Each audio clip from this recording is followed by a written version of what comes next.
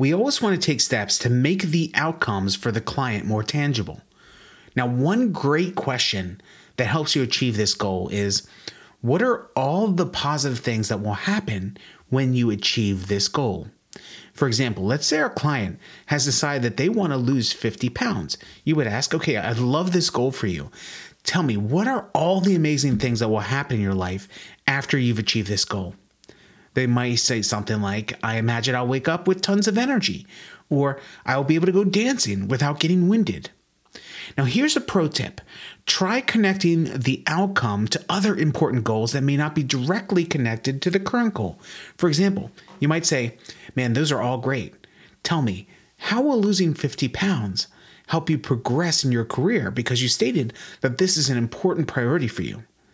They might say, well, I'll have much more mental focus and energy to outperform my younger coworkers and get that promotion that I deserve. Or, I wake up so tired right now that I hit the snooze 17 times.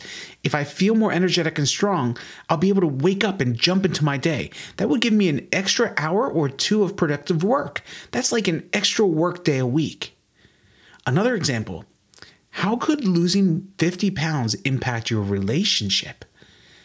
They might say, well, I'll feel more attractive and I feel like we would date more. This what will happen question is a wonderful way to draw more commitment out of your client. Try it on. Now, one more bonus super tip for you. Check out episode 3 all the way at the beginning of this podcast series.